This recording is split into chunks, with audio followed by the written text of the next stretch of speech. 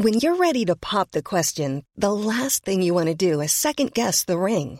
At BlueNile.com, you can design a one-of-a-kind ring with the ease and convenience of shopping online. Choose your diamond and setting. When you find the one, you'll get it delivered right to your door. Go to BlueNile.com and use promo code LISTEN to get $50 off your purchase of $500 or more. That's code LISTEN at BlueNile.com for $50 off your purchase. BlueNile.com, code LISTEN. Today we've got a great malicious compliance story where somebody pays hundreds of dollars to eat scraps. We'll get into that in a bit, but first, subtitles aren't necessary. We need subtitles anyway. This story goes back many years to when I was doing my AS levels, one of which was in drama. I, female, was working in a group of 5, same age but mixed genders, so 3 males and 2 females. One of our assignments was to direct and shoot a 5 to 10 minute single location scene, and the script we wrote was about a man meeting his friends in a pub to tell them he was relocating to Saudi Arabia to work on an oil rig, only for his girlfriend to walk in and overhear this, at which point she goes crazy because he hadn't told her yet, before she admits that she was cheating on him with one of his friends in the pub, and she runs out. I know, it's an incredible plot. Anyway, one of the boys' fathers owned a local pub, so we had free reign to film whatever we wanted on location, as long as the pub wasn't too busy. Let's call the boy Matt. Matt had decided this made him project lead, which wasn't an issue.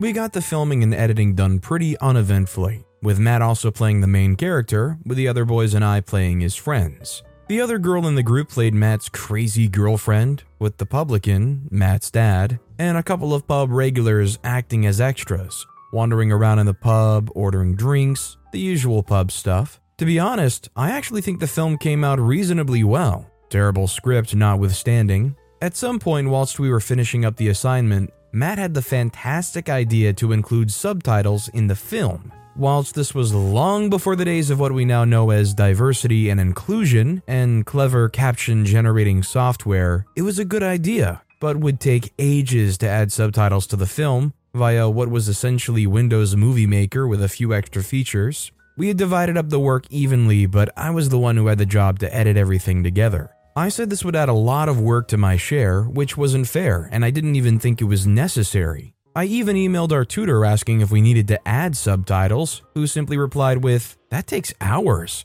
Your script will suffice. Subtitles won't be assessed." But no, Matt was insistent that we needed subtitles, and managed to convince 2 of the other students to back him up.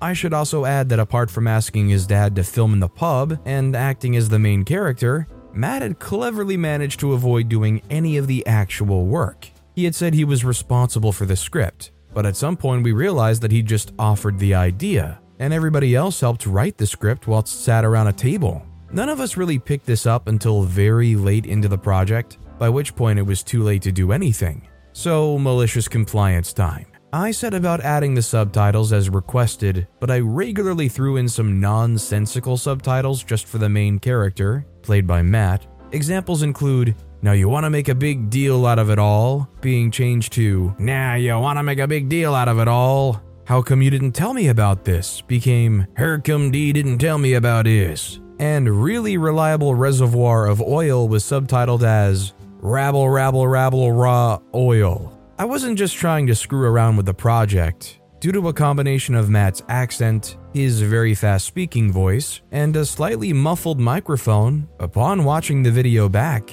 the nonsense subtitles actually fit quite well, adding a little comedy to what was otherwise a pretty dry 8 minutes of film. Furthermore, as the subtitles weren't being assessed, I could have just written "brains" for everything, and it would have made no difference. When I finally finished editing everything, including the nonsense subtitles, I had 2 versions of the assignment, one proper submission with no subtitles, and one with subtitles. To make it obvious which one was our official submission, I added a title card to the non-subtitled version with our module number, students' names, and candidate numbers, whereas the subtitled version just went straight into the scene, as well as naming the submission file Group 6 Video Submission.avi. Whereas the subtitled version was output2.wmv or something. I burned both versions to a CD, yes, I'm that old, and brought them in the next day, which was assignment hand-in day. The group sat around a computer and watched the final playback of the subtitled assignment. To say that Matt was less than impressed was an understatement. He switched off the computer as soon as he realized what I'd done and stormed out of the room. However, we had no time to change the subtitles and ended up submitting both versions with our script and reports. We didn't have online submissions at the time, so we had to physically hand in everything to the tutor. All paper-based, with a single CD containing both versions of the film. Whilst Matt wasn't happy, the rest of the group found it highly amusing and weren't too bothered as the proper submission, the subtitle-free one, was exactly as expected. When we got our assessment results back, we had scored well, but amongst the general feedback from the tutor, the last comment read, "The subtitled version adds a new layer of depth to the protagonist, with his portrayal allowing the viewer to draw their own context. Is the character drunk? Is the character experiencing a mental breakdown? The questions add to the viewer's investment into the protagonist. Well done."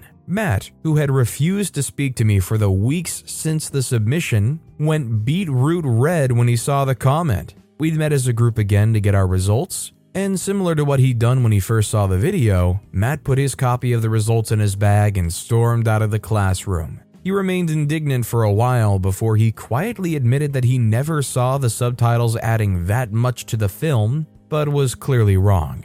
At the end of my A-levels, I found out that our tutor also taught Matt in another subject that year, where he was similarly authoritative and didn't do much of the actual work. The tutor had seen straight through my nonsense subtitles, but found it funny enough to play along, in order to knock Matt down a peg. I was rather hoping that he would disregard the subtitled version of the film and just grade the normal one, but this worked out much better. Sadly, I never spoke to Matt again after that assignment, as that was the only class we shared together, and the next group assignment was with some other classmates. You gotta love when you do something for jokes and it just gets taken as an utterly artistic choice. This is like the equivalent of not really caring about a painting or a piece of art and just like splashing something there, and all of a sudden it becomes admired as this like artistic forethought. This next story is petty retail compliance. It's been about 5 years that I've worked at this gas station food mart, and the only other clerk who's worked here longer than I is an old man from the old country.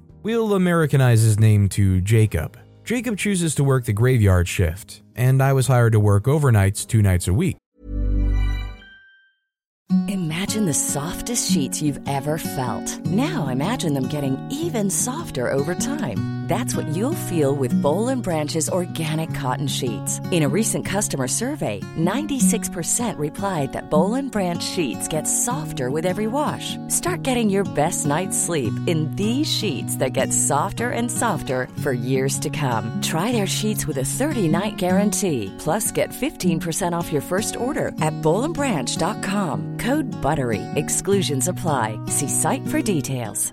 Hiring for your small business? If you're not looking for professionals on LinkedIn, you're looking in the wrong place. That's like looking for your car keys in a fish tank.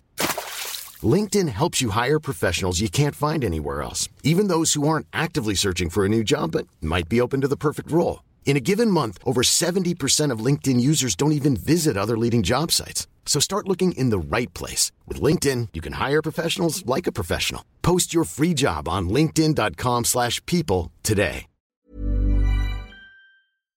So he could have some days off. My other 3 days, I worked the mid-shift and would turn over the register to Jacob when he would come in at 10 p.m. In the beginning, Jacob and I would chat a bit before I would go, which meant mostly listening to Jacob complain about how he does so much and works so much harder than everyone else. I could understand that, since on the graveyard shift, there were fewer customers, so the night clerk had to do more cleanup and maintenance around the store. But I really think Jacob liked working alone, where he could be his own boss. About 2 years ago, the store got a new manager who happened to be a very pretty but smart young lady. She did a good job and treated everyone fairly, so if inventory came up short, she'd calmly explain to each person that we had to be more careful with our counts. Jacob didn't take to being managed by a woman very well, and when we got tips for better performance, he'd grumble about that a lot. He eventually went to the male owner and complained that he worked so hard that he shouldn't have to be treated like that. In compromise, the owner said that Jacob had to listen to the manager, but a few jobs would be moved to earlier shifts. Mine, which was how I got the enviable task of emptying 6 big cans of gas station garbage, so as an old man, he wouldn't have to work as hard. Jacob took to bragging that he knew everything about how the store was run because he talked to the owner, and the manager was tricky, but he knew what she was up to. With more stuff for me to do during the day, I'd sometimes not clock out right at 10 p.m., but a few minutes after, which at first, Jacob didn't seem to care about. Then, about 9 months ago, Jacob contracted COVID and was out for almost 3 months. Well, first he said that he had an eye injury, and then he said he'd had a stroke, and lastly he said that he had had COVID. In the time period that Jacob had been gone, the store had also had an equipment upgrade, and we had a newer generation register that we had all trained on. When Jacob returned, his report numbers tanked because he refused nothing but the minimum instruction from the manager. Instead, he'd make me stay even later, asking me how to input transactions in the register, but insisted that he still knew everything. One day, Jacob was so certain that the manager was targeting him with training just because she was racist that he went straight to the owner and threatened to quit. Note, the owner and Jacob were from the same country. At this point, Jacob had had his duties slashed, been given excessive time off, and now he was making the store lose money. The owner's answer to this threat was, "Okay, tell the manager when your last day will be, and stop calling me." Well, naturally, Jacob was just bluffing and didn't leave the job, but he had to have yet another concession to satisfy his control issues. So he demanded that I be clocked out and end my shift not a minute later than 10 p.m. He even started coming in a few minutes early and grumbling while putting away my stool, stapler, and pens before I was even done with them, like he was trying to bum rush me out the door. Okay, if that's the way he wanted it. Now I'm ready to go at least 10 minutes early, and I just wait for him to show up and then immediately clock out. We don't talk or chat at all anymore, unless Jacob tries to stop me and ask a question about how to do a function on the register. I'm off, I'll answer. Besides, you know everything. I don't understand how Jacob continues to hold his job down. Is it that hard to find somebody that works only the graveyard shift? Is that the saving grace here? Because it sounds like, for everybody involved, Jacob is just a pain in the butt to work with. Our next story is Pricing Games, a Cashier's Lesson. Last summer, during a scorching heat wave, I found myself in desperate need of an air conditioner. Determined to find relief from the sweltering temperatures, I ventured into a store with a name that bore a striking resemblance to Hallmark. As I perused the aisles, my eyes landed upon a sleek and promising AC unit. Excited by the prospect of some cool air, I scanned the item with the store's mobile app,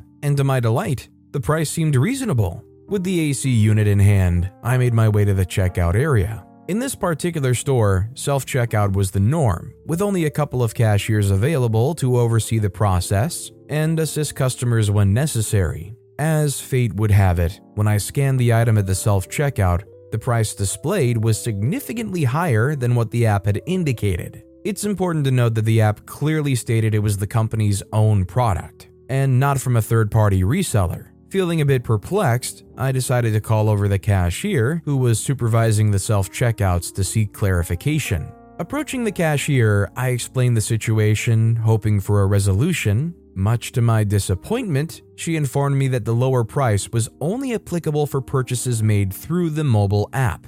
I asked if she could get a manager, although she insisted that she was right and that they cannot perform a price match. Though slightly frustrated, an idea began to form in my mind. I asked the young high school-aged cashier, if I were to purchase the AC unit through the app and show you the receipt, would you allow me to leave with the product? Surprisingly, the cashier agreed, and so I maliciously complied. With a mischievous smile, I proceeded to purchase the AC unit online using the app and received a digital receipt. Walking out of the store, I felt a sense of triumph, knowing that I'd cleverly outmaneuvered the system. For the next few weeks, the cool breeze provided by the AC unit brought me blissful relief during the relentless heat wave. However, as time passed, I received a peculiar email notification. The subject line read, "Your item is ready for pickup."